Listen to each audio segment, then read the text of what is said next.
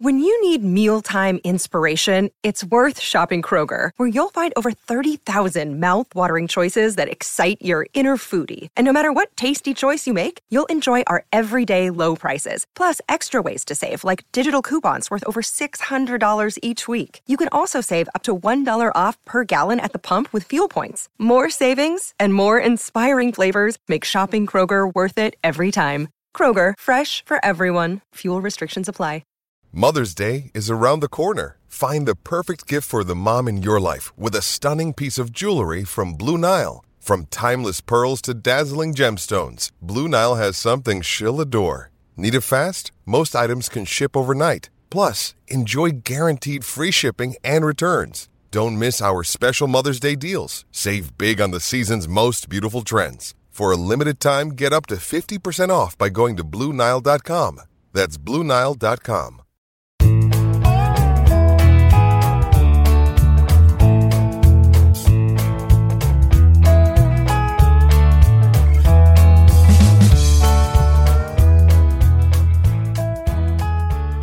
It's Thursday, September 2nd, and you're tuned into the Cleveland Baseball Talk podcast. I'm Joe Noga, joined by Paul Hoynes, our Tribe beat writer.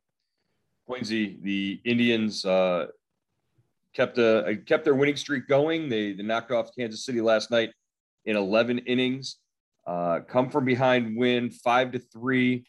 They were down 3-0. Tied the game up in the late innings on a Yu Chang pinch hit home run. Then things got a little fun, a little hairy for Blake Parker there in the 10th inning. He comes out and has a bases loaded, nobody out situation with the game-winning run 90 feet away. He strikes out Sal Perez, gets a couple of pop-ups to get out of the inning, turns it over to the Indians offense, and they score two more runs in the top of the 11th, highlighted by a Yu Chang RBI base hit. Then Trevor Stephan, the rookie right-hander, comes in, and he's lights out and picks up his first major league save. Yeah, just an impressive performance by the bullpen late, and by Yu Chang driving in two important runs. And when they sent James Karinchak down, Joe, Chris Antonetti said we're going to have to find somebody to step into that role, those late inning roles. And Parker did a great job in the 10th, like a Houdini act, and Trevor Stephan, a Rule 5 rookie, retires the side in order. Yeah, it's the bottom of the order, the Royals order in the 11th, but it's still the 11th inning with a guy on second base. And maybe these two guys can fill that void. Right. You're right. That is what Antonetti said, that different guys would have to pitch in different roles. And, I thought when he said it, he meant guys like Trevor Stephan, the young guys in the bullpen, but turns out it's Blake Parker who got the biggest outs of that game. And Blake Parker, he's a guy they signed back in February to a minor league contract. He had some closing experience in Minnesota and Los Angeles. He pitched pretty well out of the bullpen in Philadelphia, but really a 9-year veteran, 36 years old. I'm sure they didn't see this coming. Yeah, I think they brought him in obviously as a depth guy. He went down to Columbus, had really pitched well down there, and I think they just brought him up to give him a look. And like you said, Joe, he's got a lot of experience, and I think they're leaning on that experience right now. DeMarlo Hale likes those guys. You saw him use Brian Shaw for an inning and a third earlier in the game. Then you've got Parker in there. He's not going to panic. Even if he gets beat, he's going to get beat with his pitches. So, I think that's what you got to do right now. You got to rely on your veteran guys and mix in your younger guys, like Stephan, and give him a chance, give him a feel for those late inning situations. Because, what did Austin Hedges say about Stephan? He's thrown a new pitch, right? Well, he's been developing that split change all season long. And just right now, I think, and Parker mentioned this as well, Stephan has the confidence to go out there and throw it. And if he's throwing it with confidence and it's effective, Look, it all starts with Stefan's fastball. If he's locating his fastball 97 to 99 miles an hour, he's going to be effective one way or another because he's already got the slider that he can play off of that. But the split change gives him just another weapon, and you saw it last night in the at-bat to Mondesi. He threw that, or was it Mondesi? One of the at-bats. Mondesi, yeah. Mondesi, he threw it, and it just the bottom drops out of it. It's a beautiful pitch. We saw a couple of looks on the replay monitors on the TV broadcast, and just seeing that ball slide out of his fingers that way with no spin on it, and then just dive at the hitter's feet.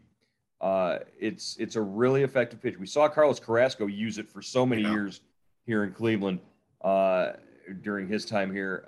Blake Parker being able to sort of, I don't want to say teach him that pitch, but Blake Parker's there and available for Stefan to ask questions about, or, hey, what's this with the grip? And, when you throw it this way, I just think that Blake Parker's sort of mentoring of Trevor Stephan in that situation led to what you saw last night.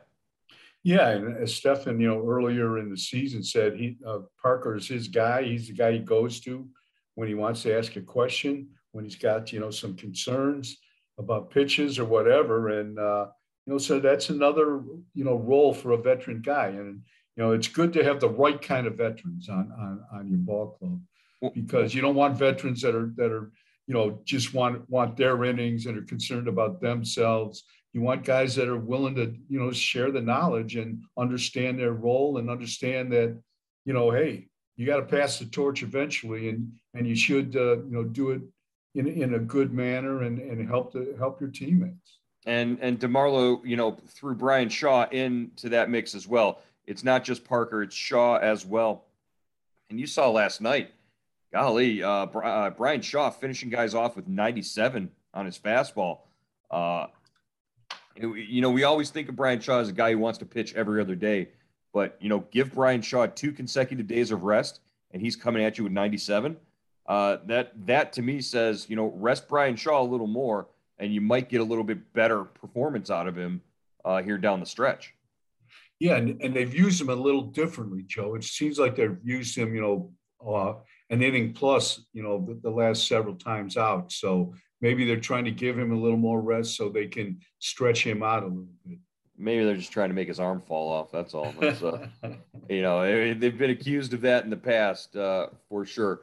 But that you did mention this earlier, and it does bring up a good question.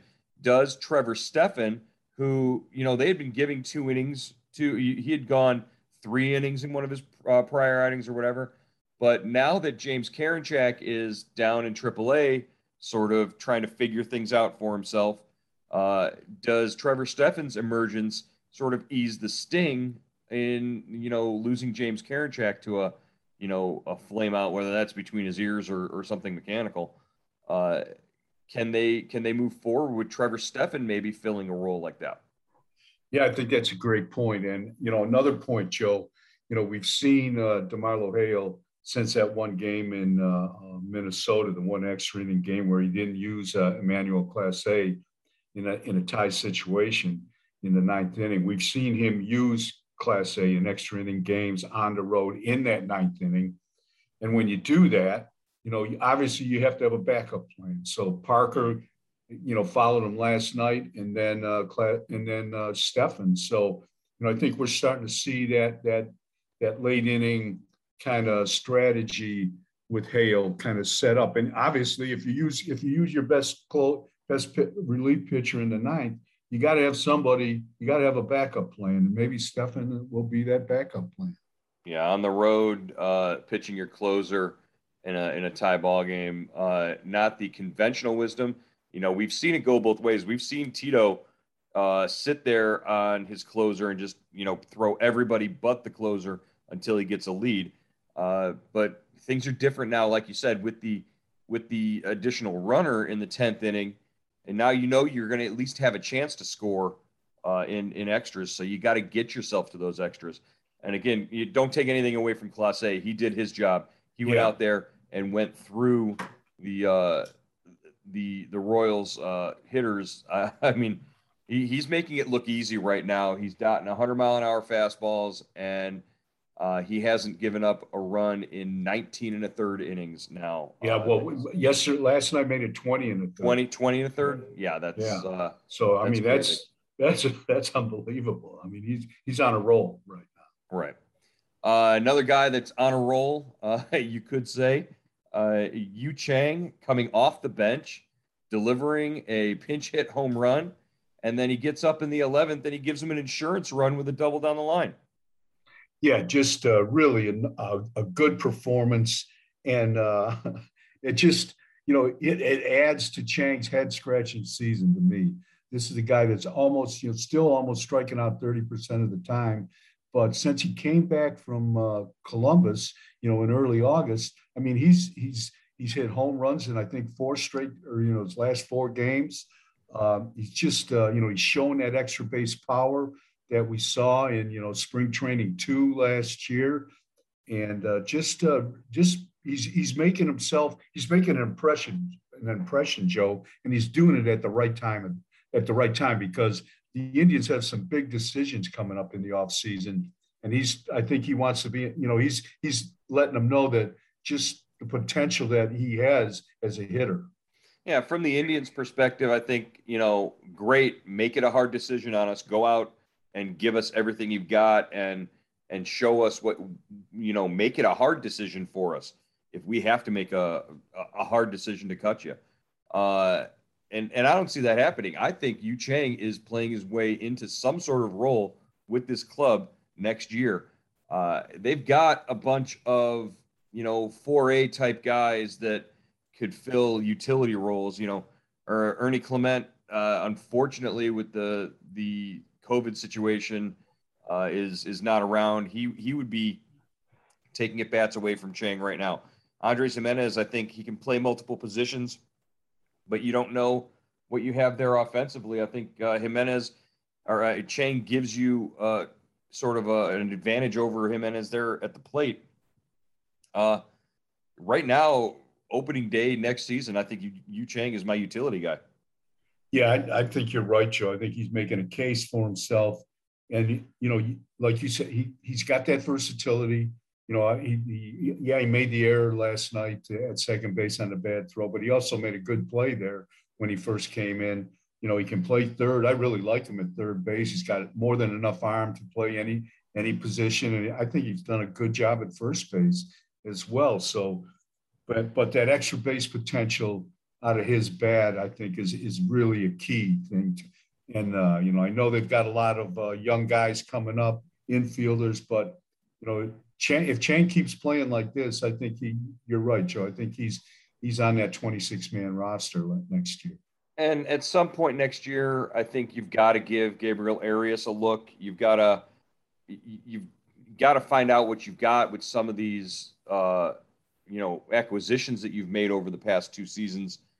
You've got so many guys at the double and triple A levels that can play middle infield.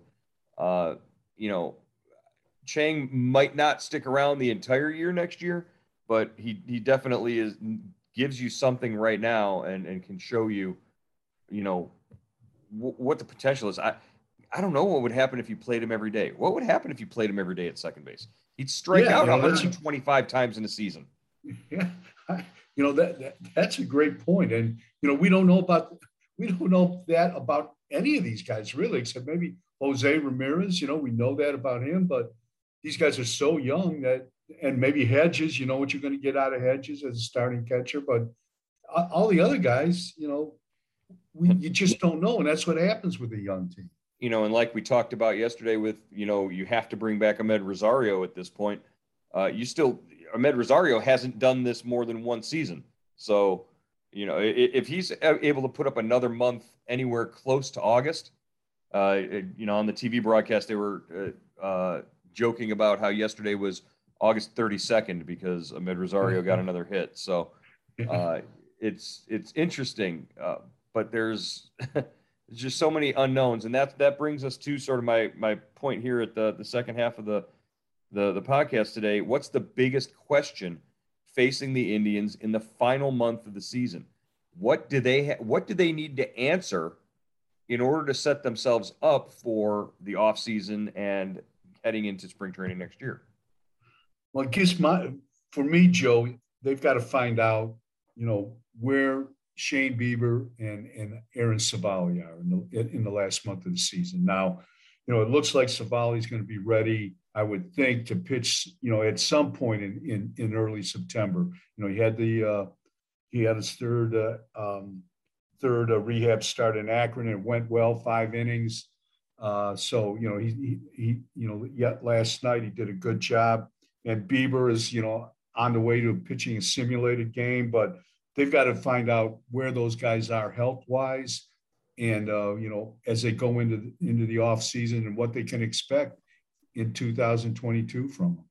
Yeah, if both of those guys can come back fully healthy, and with Bieber, I think there's always going to be sort of a worry or a doubt in the back of your mind until you see him do it consistently and perform early next year. But if both of those guys can come back healthy, you've got instant depth. You've given yourself depth now in your starting rotation by adding back those two guys who were supposed to be such a huge part of things for you this year. Bieber is every time he takes the mound in April and May, I think everybody's going to hold their breath, and that's just the way it's going to be. But Savali's injury is a little different, a little less concerning. That's one where if you can come back from it and it doesn't, reoccur relatively soon, then I think you've gotten past it, and he should be just fine. Yeah. For me, the biggest question facing the Indians in the final month of the season is guys like Jose Ramirez and Roberto Perez. Are these guys who have been, huge pieces of this run that you've had since 2013, but since 2016, are these guys going to be around at this time next year when you could be having some success? If your rotation stays together, if these young hitters click, this is sort of the feeling that this team had, maybe back in 2015 before they were ready to go on that run.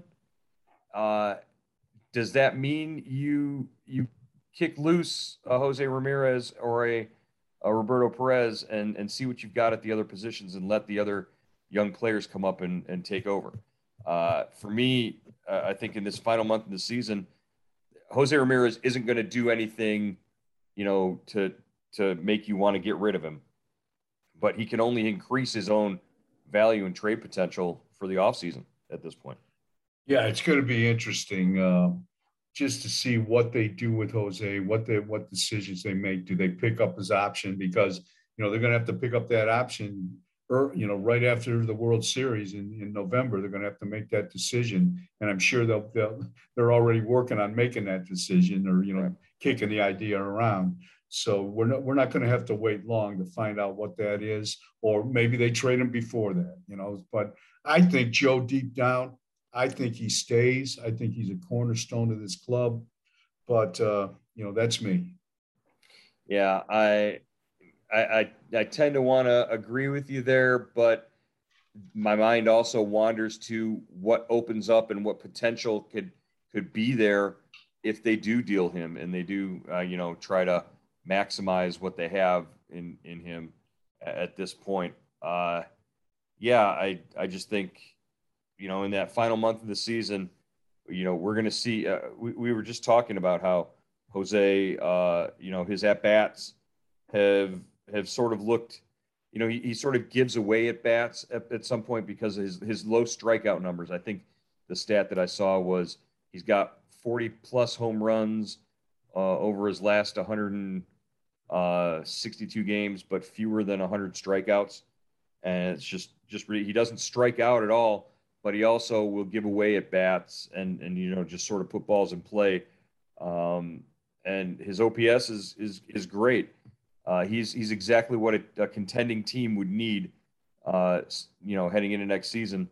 I just think, the Indians could probably get quite a bit for him, and I wouldn't be surprised to see a deal worked out. Yeah, they certainly have not been shy about trading their big name players, and he's probably the last big name player, legitimate all-star that they've got.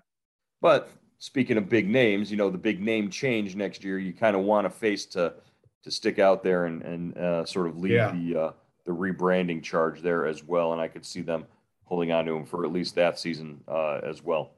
All right, Hoynesy, the Indians wrap up this series in Kansas City. They'll be back. Don't worry. You'll be out there one more time this season.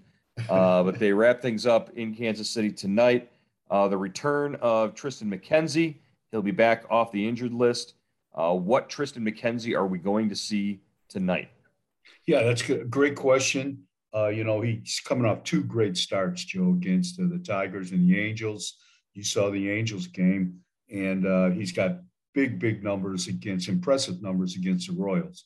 And the Indians are rolling against the Royals. They won 10 straight.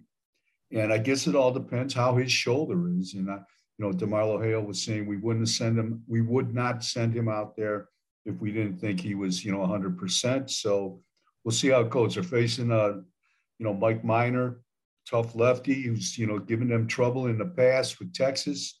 So we'll see how that goes. But I think, I'm anxious to see McKenzie, and I expect him to pitch well. All right. We'll talk to you again tomorrow after McKenzie's return here on the Cleveland Baseball Talk podcast.